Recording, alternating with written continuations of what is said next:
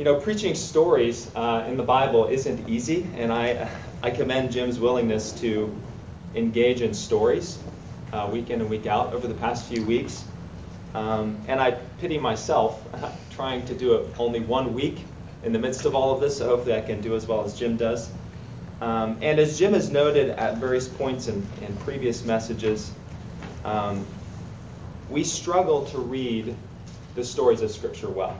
Out of this struggle, we simply try to principalize or simplify or cut apart the narratives for the sake of logical assertions. We're very logical people. We want, give me something to take away, right? Not necessarily an evil desire, but one that actually damages the genres of Scripture in which narratives present important truths in the form they take. In fact, the stories tend to stop making sense as we stop honoring the structure of the tales. And this is actually a gift to us because we all have a story. We are storied creatures. We tell the story of ourselves, the story of our lives, our families, our jobs. And as we read the stories of Scripture, the narrative of our own lives that's often unpredictable, illogical, or embarrassing, and frankly, all those things as much as any story in Scripture, we begin to gain a sense of our own story as we read the Bible's accounts, the Bible's stories. By paying attention to the important bits of these stories, the stories of our own lives begin to make a little more sense, and in the midst of all of this, we see God. We experience God. And in Genesis chapter 29, our text for this morning, God reveals himself to us through yet another. I say yet another because this is often the narrative, the path that these narratives take. God reveals himself in yet another unlikely tale of his sovereign control of all of life's seemingly random, unpredictable, or heart-wrenching, terrible experiences. So Genesis chapter 29 is actually told in 3 scenes as the story unfolds. It begins with some background material in the first 14 verses. It speeds up into a conflict or a crisis in the middle section, verses 15 through 30, and then resolves itself in 31 through 35. And this is often the path that these narratives take. There's background material, there's some sort of crisis, and then there's resolution. So as we read the stories of Scripture, this is often the pattern that we can look for as we read them in order to gain a sense of what God is revealing in the midst of all of this. So let's take a look scene by scene at this story. We're going to look at each scene together, and then we're going to conclude this morning with some points of application to take away from this story. So follow along as we unpack this text together. So we've already read it this morning, Genesis chapter 29, but let's not forget where we arrive at the beginning of Genesis chapter 29. We just have had an important declaration from Jacob at the end of Genesis chapter 28. He is in many ways taking his first steps in following after the legacy of Abraham and Isaac. Genesis chapter 29 builds out of the tensions introduced by Jacob at the end of chapter 28. And after his vision of a ladder from heaven, Jacob makes a vow to God.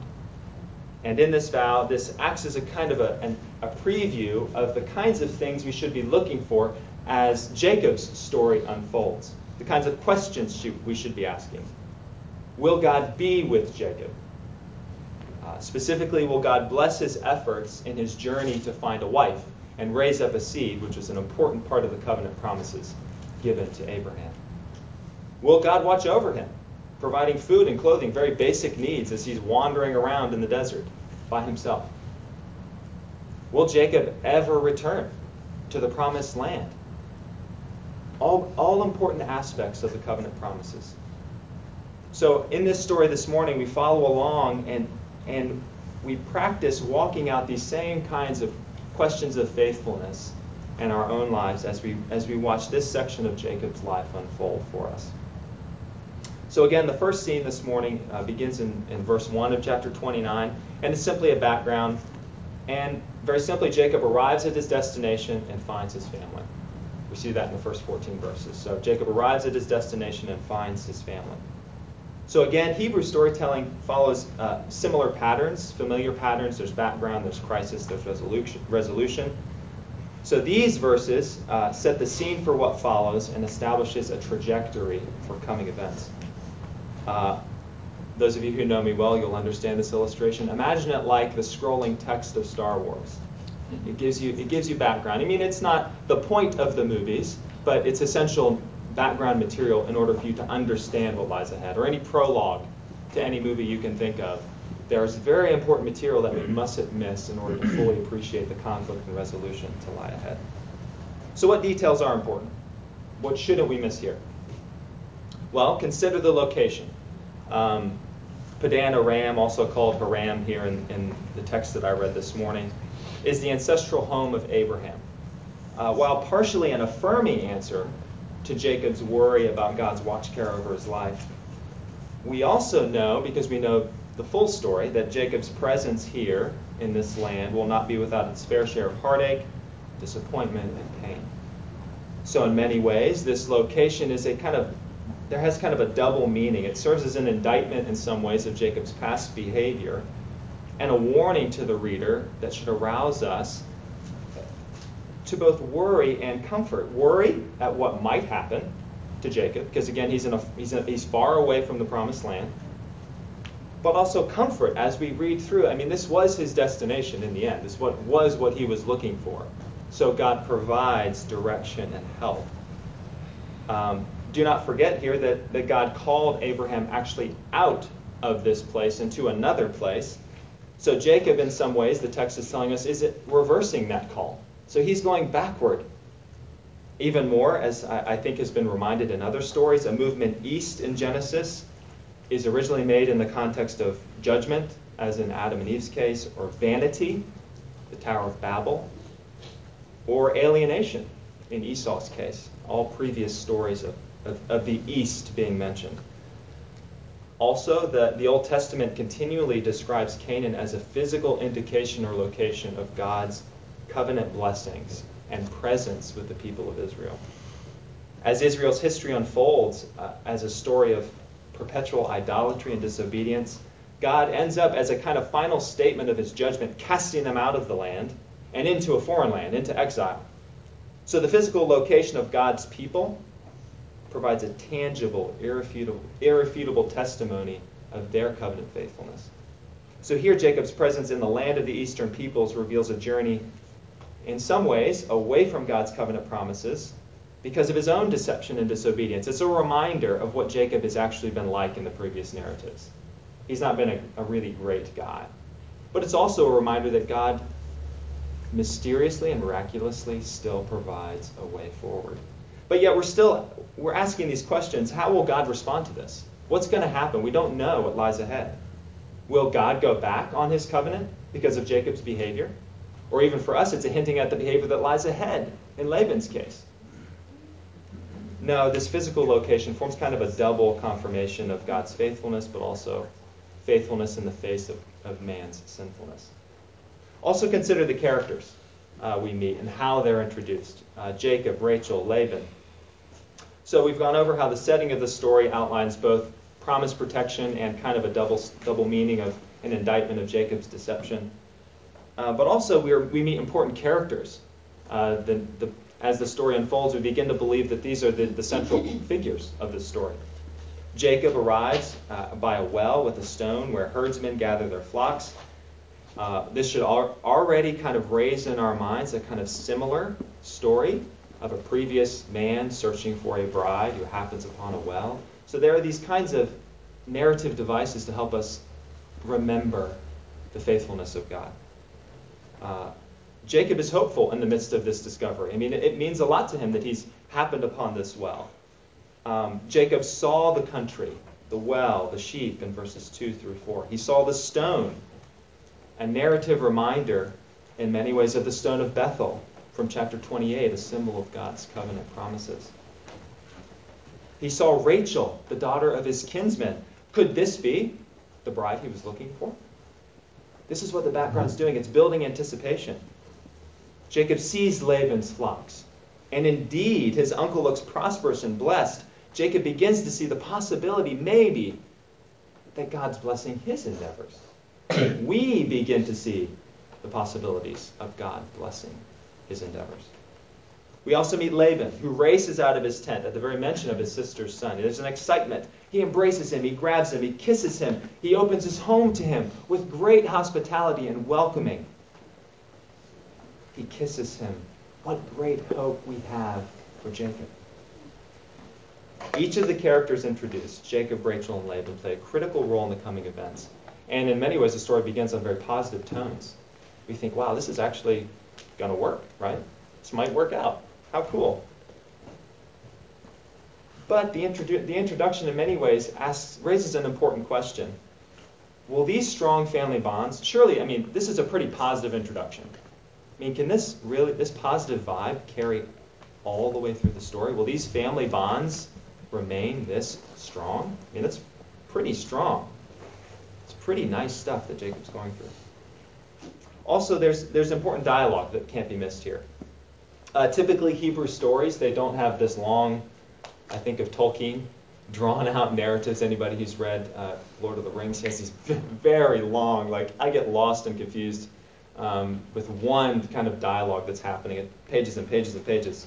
That's not how Hebrew stories work. In fact, the narrative is kind of incisive and very direct rather than expansive.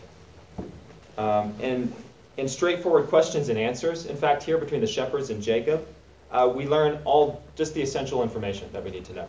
So what do we learn? Well, it's not a chance meeting that Jacob happens upon some shepherds that know Laban.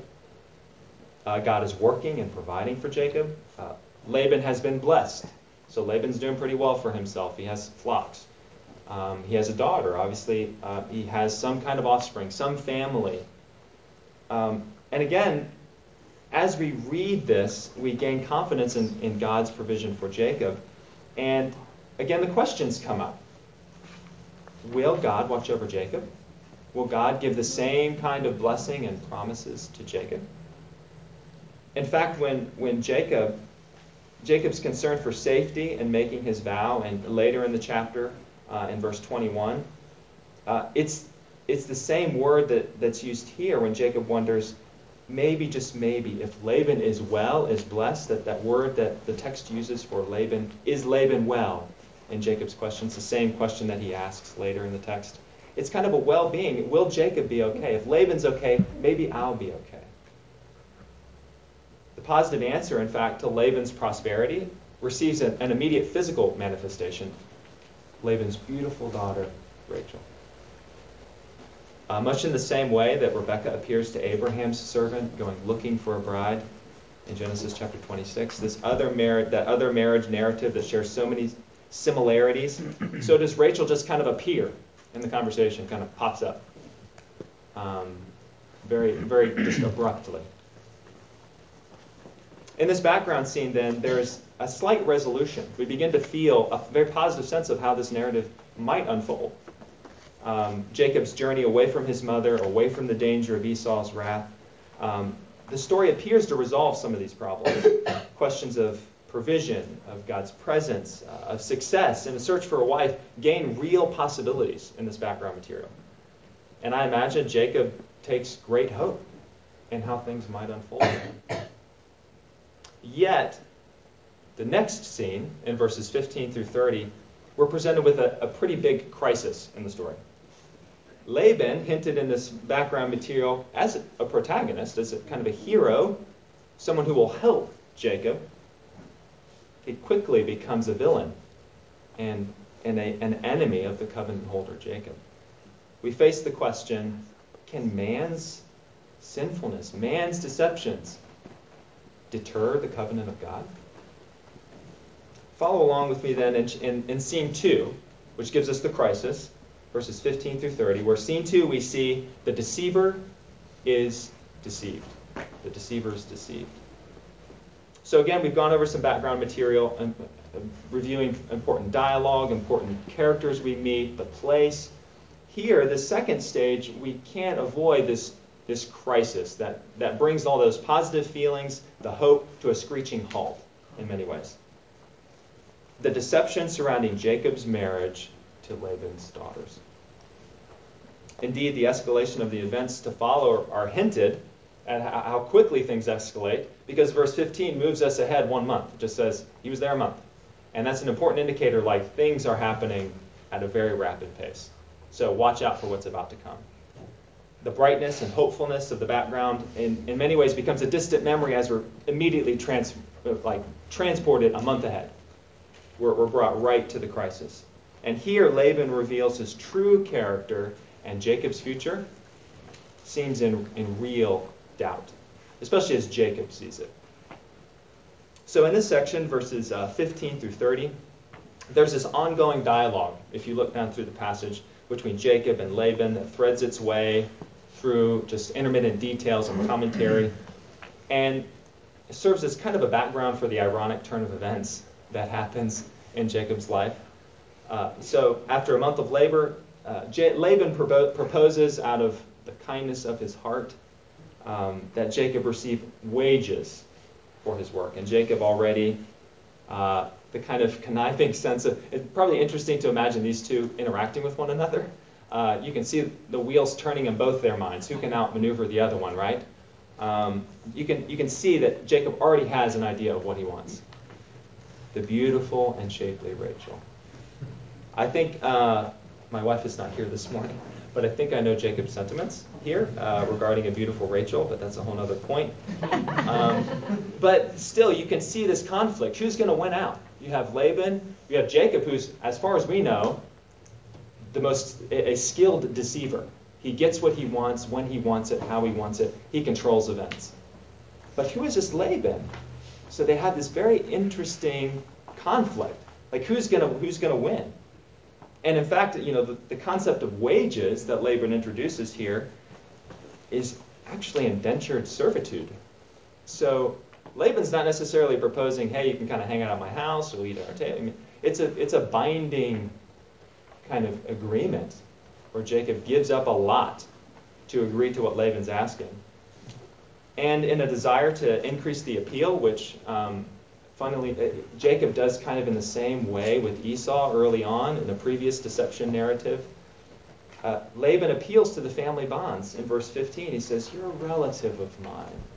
I'd hate for you to be here all this time without getting any wages." You can sense Laban building up Jacob's trust in him for the negotiation and underhanded deals that's about to go down. You have to admire, frankly, Laban's business sense.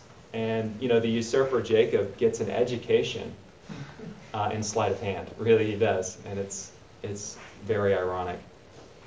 In the midst of, though, this transaction spanning from 15 to 21, we meet a new character, which is interesting. We get more information about Rachel, yes, who we've already met, but we meet Leah, Laban's oldest daughter. Verse 16 of the text describes Leah and Rachel in contrasting relationship to one another. While Rachel was certainly introduced in the first scene of the story, she's not really described in detail beyond her family connections, which is what is important, the kind of building up of Jacob's, yes, I found the family I was looking for, I found the people I was looking for. And so Rachel's not really, explained in any other detail. Even more, Jacob seems actually a little more interested in Laban's wealth and well-being than he is Rachel directly in the background material. But here in this section where the crisis unfolds, we learn that Jacob has fallen in love with Rachel in the past month. Apparently for obvious reasons. She's gorgeous, is how the text describes it. The contrasting description, though, of Leah is a little less obvious to understand and maybe difficult to unpack. And scholars agree that the meaning of Leah's weak eyes, as the text I read this morning describes, is a little confusing and a little bit unclear. Whether this is a completely negative description of something like blindness on Leah's part, or merely a description of a kind of gentleness of spirit conveyed through her eyes, there is a bit of an irony that's unfolded for us as readers of the text, as Leah's eyes act as kind of a descriptor, a metaphor for Jacob's clear and determined sight. It's a foil. So Jacob saw clearly. He saw the well. He saw the rock. He saw everything he needed. And then there's Leah with these weak eyes. There's kind of it's the opposite. It's a foil for the confidence that Jacob saw in the background to now Leah's weak eyes and their inability to kind of see Jacob, Leah, Rachel, and Laban for the future that was about to unfold for them. Why is the initial outward appeal of Rachel's attractive figure contrasted with Leah's weak eyes? We don't know immediately why that happens. Why do we get this contrast? These are questions we should be asking. Even more, why are we even meeting this older sister? I thought Jacob was in love with Rachel. Why do we need to know Leah? Who is this person? Isn't Rachel this perfect bride? Jacob has it all. Even though he's kind of agreeing to pretty bad contract he's agreeing to, he's still going to get Rachel. Why Leah? What lies in store for this new character? Why should we be interested? And how does this affect the agreement that's unfolding between Laban and Jacob? As quickly as we meet Leah, though, the story returns us kind of abruptly to the business at hand between Jacob and Laban in verse 18. That is, Jacob fully believes he's gotten a great deal, a solid deal. But in fact, he probably has been overly generous and naive in what he's offered Laban. The text describes Jacob's emotions as well as kind of a double indicator of how they affected his decision, likely. He was willing to agree to something that wasn't in his best interest, and the shrewdness of Jacob's behavior in previous narrative disappears. And it's almost a nod to how Esau was taken advantage of because of his emotions when Jacob robbed him of his birthright. So there's this ironic twist of events where Jacob becomes the victim of events that previously he had taken advantage of other people in similar fashion. It's a true reversal of fortunes for Jacob. And it also incites pity. He's in love with her. He's in love with her. He loves her so much. And we kind of feel this pity for her that's building, for him that's building. What could go wrong? Love wins out, right? Love wins. What could possibly happen? And nevertheless, the years, as Jacob agrees to the 7 years indentured servitude, the text also says his love was so deep for her that the years seemed like days. That's like a great Disney movie, right? The years seem like days. He loved her so much. And it builds our anticipation for the wedding that's to come. Okay, maybe this will work out. Okay, he made a bad business deal. That's okay. But he still gets her. He still gets the girl in the end, right? Right. So do you sense this? It's building, it's building. Yet, all may not be well for Jacob's future, especially all of his plans for life with just Rachel. After completing his service, Jacob demands his bride, and Laban's silence. So also when we read these stories, it's not just what's there, it's what's not there. Laban is silent. He says, "Give me my bride." Laban doesn't say a word. He just gathers all the people, and there's a sense that something's happening. What's about to happen? He gathers all the people, he gets everybody happy. And at this moment, in verse 23, we read this ominous line, But when evening came. And it's a narrative hint at the hiddenness and underhanded nature of what's about to happen. And when evening came. So arrives the moment the deceiver is deceived. It's a bit comical, it's sad, it's tragic, all of that at the same time. And Jacob consummates a marriage that he originally agreed to with Rachel, with the older sister, Leah. See the irony here? He agreed to something, underhanded nature of everything, and Jacob is now the victim of previous circumstances that he had controlled. Jacob's active participation in sibling trickeration comes back on his own head in a pretty painful way. He spent years laboring for Rachel and gets Leah. There's poetic justice. Some would say he even got what he deserved, right? Listen, you reap what you sow, dude. It's what happens. But the subtleties of the story that remind us of Jacob and Rebekah's deception of Isaac, the blindness of Isaac, and the darkness of the night, there are kind of these paralleled notions that weave their way through the text. We still feel a bit of sympathy for Jacob. There's humor in the story, but there's tragedy. Jacob's deceived by his own family, his own uncle. it's a pretty low blow for a flesh and blood, as Laban used in this greeting to Jacob, a flesh and blood relative.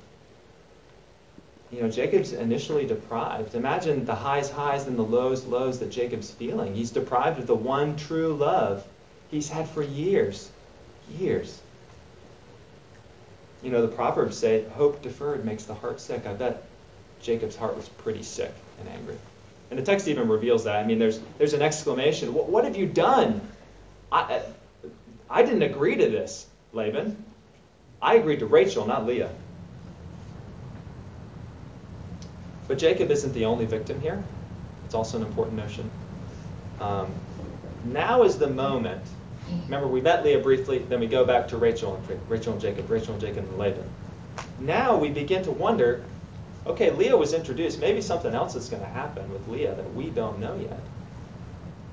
Leah is victimized by the deceptions of her father. While there's no absolute indication of her level of involvement in this deception, cultural considerations make it safe to assume that she was commanded to participate by her father. And, again, the text doesn't clearly, absolutely say that one way or another, but again, that's typically how things worked in this period of history. Regardless of the truth of that, Leah gains a husband who despises her. Everything about their first meeting is they're building their relationship on the wrong foundation. He never wanted her, ever. The text never indicates that. Possibly Leah hoped that this kind of deep, passionate love she saw between Jacob and Rachel would maybe at least spill over into their relationship at some level. Like maybe the love that had blossomed between Rachel and Jacob would somehow maybe transfer at some level to her. Can you imagine how helpless she felt? She was completely wrong. That's not going to happen. She's spurned, abused, used as a chess piece by her father, shamed all her life by her sister's beauty, used and rejected by a husband who didn't want her. Leah's weak eyes, again, as I mentioned earlier, may indicate a kind of gentility of spirit. So she seems to be like just a quiet, average girl, longing for love and acceptance. That's a terrible turn of events for anybody. So the bright start to Jacob's stay with his people in Paddan-Aram has turned really sour. Really sour. His time away from the promised land, where his people had been called, has been doubled. The bride he longed for, used as a bartering chip to guarantee 7 more years of indentured servitude. He goes from 1 woman to 4. An unwanted sister thrown in the mix. Leah and Rachel become pawns in Laban's coercion and deception. Whoa.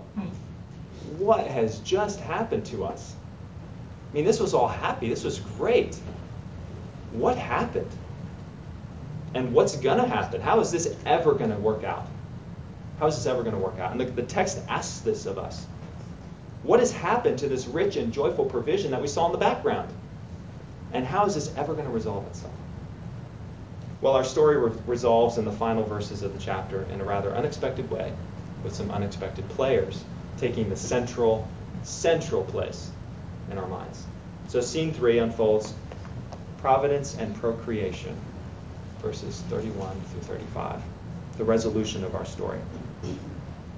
So while Jacob, Laban, and Rachel have featured in the first 2 scenes as the prominent players, filling various roles as hero, villain, foil, the final scene, the resolution of this crisis that we find in chapter 29 of Genesis, moves away from those characters, from Jacob and Laban, away from the beautiful, pleasing Rachel. The perceived means that Jacob sees, and the story kind of hints at, as the avenue of God's covenant blessings. Instead, God and Leah are revealed as the heroes of this story. In great storytelling fashion, the deception and hiddenness of Laban's actions provide a contrast to magnify the omniscience and immense power and love of our Creator God. in verses 31 through 35. Does God know all things? Yes. God knows all things. Can God do all things? Yes. God can do all His holy will. Jacob, Rachel, and Laban, with their determination to shape events as they see fit, with their beauty, in Rachel's case, the underhanded power plays disappear. They disappear. And focus moves to God and His covenant faithfulness. Verses 31 through 35, our resolution, we'd like that to be the longest part, but like most good movies, it's the shortest part. They live happily ever after in the fairy tales. This short section gives us, in bullet fashion, 4 births for us. Jacob isn't mentioned the rest of the chapter. Not in conception. He isn't really mentioned in naming, except for Leah's hope in verse 34 that my husband will be bound to me. He isn't even mentioned in the rearing of his family. He disappears completely. Wait a minute, I thought it was Jacob who is... Jacob's the central figure. Whoa, what's happening to us right now? Instead of Jacob or Laban or Rachel, God is the hero of this story. The resolution of the story comes through God's abiding faithfulness in maintaining His covenant promises despite man's sin. His everlasting kindness is poured out on the despised and rejected. In fact, Jacob's cunning and Laban's machinations pale in comparison to God's power. His place in this story guarantees all the promises made to Jacob. In fact, the story begins with Jacob seeing. The story ends with the Lord seeing, in verse 31. What begins with Jacob overpowering a stone that no man could lift by himself ends with the Lord opening Leah's womb. As Yahweh chose the secondborn over the firstborn, the unlikely one, that is, in Jacob and Esau's case, He now chooses the unloved Leah over the loved and desired Rachel, the unlikely one. He permits Leah, the hated one, to mother first. The previous scenes have portrayed Leah as a helpless victim of the masterful cunning of Jacob, the dealings with Laban. And in fact, Jacob met his match with Laban. Yet here, they don't refill that hero role. They don't step back into they don't suddenly become good people again. In fact, our other hero, besides God, is a gentle woman. A gentle woman. It's not the beautiful physique of Rachel that brings God's covenant promises, but it's the fruitful womb of Leah. Interestingly, Leah never, in all the Old Testament, covets Rachel's beauty. But Rachel will come to a point where she covets Leah's womb. Are you seeing the kind of person that God chooses to use? The way God chooses to work? What does that mean for the children to come that we'll meet? Well, their births tell us an important story. Leah's first son, Reuben, we note his birth in verse 32. And Reuben sounds like the Hebrew word for he has seen my misery. And it actually means see, a son. And the narrative also provides a note that Leah longs, still hoping that Jacob will love her. But in fact, the way that it describes Leah as being not loved is not strong enough. It's kind of passive. So Leah's not loved. That's a kind of a passive act. When in fact, the word that's used is more active. She is hated. It's active antagonism. Jacob willingly and openly spurns, neglects, takes advantage of, and abuses his wife. The text indicates physical intimacy, because Leah can't conceive on her own. But this is a loveless, completely loveless marriage. She's a tool, a means to an end, source of carnal pleasure for Jacob. She's nothing to him. Yet, Leah still hopes, believes that something good will come. She has hope. Yahweh has seen my misery. And it's the same noun used here in verse 32 as of Hagar's plight in Genesis 16, where the angel of the Lord comes and helps her and preserves her and protects her in the wilderness. In both instances, then, the wife or concubine, in Hagar's case, plays a subordinate role to another wife, yet The result of Yahweh's involvement provides protection and peace for both. God subverts man's independent attempts to accomplish covenant promises on his own and preserves life and protects life and promotes and protects those who are despised. Leah's second child, Simeon, continues to reveal just how much Jacob hates her and how much she hopes that he will eventually love her. Simeon means he who hears. So Leah recognizes that God's blessing her womb. She sees that God sees me, God hears. But yet she still longs for Jacob's love, and it just won't be. And Levi, the third son, indicates this yet again. Levi sounds like the word for attached. So when she says, now at last my husband will be attached to me, Levi sounds like the Hebrew word for attached. She's hated yet hopeful. But obviously, we know that's just not going to happen. It's not going to happen. Instead, the scorn seems to increase in their marriage. And then there's one final son who's born, Judah, wherein we receive the ultimate resolution of the story and the ultimate statement about what's happening in the story. Judah sounds like and may be derived from the Hebrew word for praise. And in fact, Leah, interestingly, doesn't mention anything about her terrible situation or her heartache or her hopes, but instead the focus is on Judah, which recall, King David, line of Judah. Jesus, line of Judah. Indeed, this is almost to indicate there is sorrow and there is heartache, but there is something to come where God might be praised.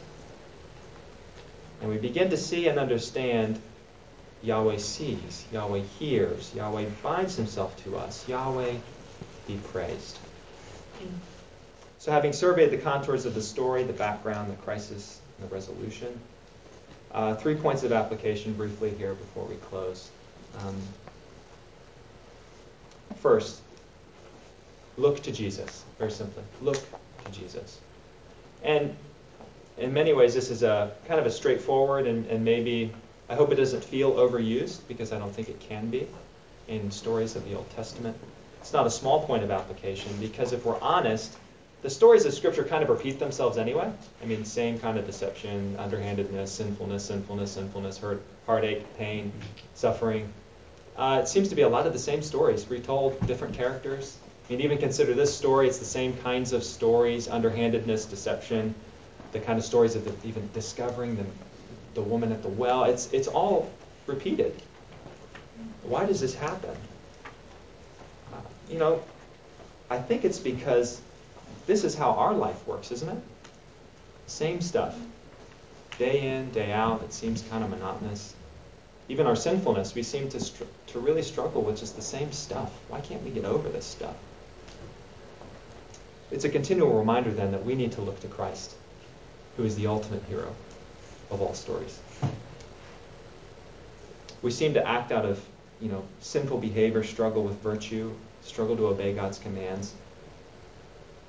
Just as Jacob journeyed into a land of his enemies where he faced heartache, deception, abandonment, so the truer and better Jacob journeyed into the land of his enemies, facing their derision, their scorn, their rejection to maintain covenant faithfulness to God, bearing the new covenant in his body and blood, as we will celebrate this morning. We are creatures of rhythm and what seems like dissonant and confusing noises as our stories don't seem to make sense. There is only one lasting story of harmony and peace. Look to Jesus. Genesis 29 ends with the birth of Judah and then stops. We're reminded that there is a finality in the person and work of Jesus Christ to all the confusion and heartache of our lives. It ends with him. He bears it in his body. There's also a second point of application that Jim mentioned this morning about providence. So rejoice in God's sweet providence.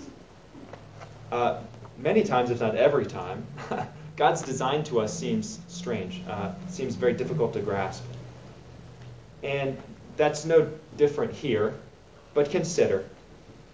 Jacob stumbles upon a well that happens to have shepherds who happen to know Laban, who happen to be there when the beautiful Rachel happens to stop at the well, which happens to be within running distance to Laban's home, who happens to be very glad and welcoming to Jacob. there is still a positive sense to that part of the story and a clear indication that God is blessing and moving. It's an awful lot of happens there. You know, the years of Jacob's labor, they flow by. There is a grace in that. The 7 years, they fly by. And I've already mentioned that make a pretty good romantic movie, Disney movie, right? God's providence is sweet. We serve a good God who, despite our sinfulness, we don't deserve his goodness. He is good and kind and faithful to his people. Rejoice in God's good and sweet providence. But not only this, and I probably should maybe have reversed these, but trust through God's bitter providence. Trust through God's bitter providence. God's providential care is both sweet and bitter. We have seasons of rejoicing in God's goodness, his faithful watch care that's obvious to us. But we also have seasons where we just are in pain. We don't know how to make sense of anything. It hurts to exist, to wake up, to go to sleep, to go to work, to care for our kids, to love a spouse that doesn't... There are all kinds of difficulties that we live with. Leah's situation is very difficult to process. I mean, the Bible is pretty clear about the hopelessness of her life, but yet how often is that a description of our lives? We feel hopeless. Things are just plain difficult. How can anything good come from the heartaches of our life? We often, like Leah, know God sees us. We kind of know God hears us, but yet we hope in other things. We look for other things. We see act after act after act of God working, but what does it even mean? We still hurt. We're still in pain. Jacob never, read the rest of the story, never starts to love Leah. That's lifelong. It's a long time. How can God be good in the midst of that? Have we done something wrong when our life looks like that? Where is God? What is this that's happening to us? We must listen to the silence of Scripture here. Sometimes, because we live in a sinful, fallen world, pain will not go away.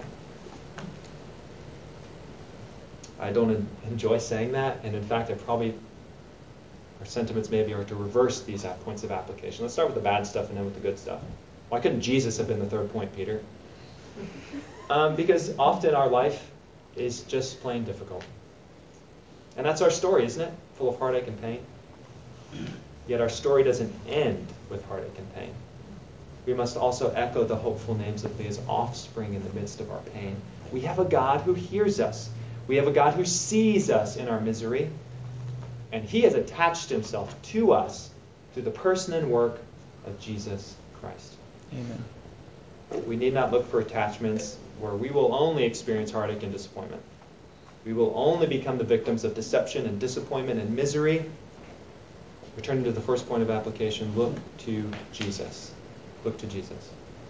And praise the Lord for his marvelous work. So, we've surveyed a familiar story. Jacob, Rachel, Leah, Laban, their marriage, deception. We've seen joys and heartaches. We've learned we serve a God who is the hero of the story, of this story, and of our story too. Look to Jesus, rejoice in God's sweet providence, and trust God through bitter providence. Let's pray.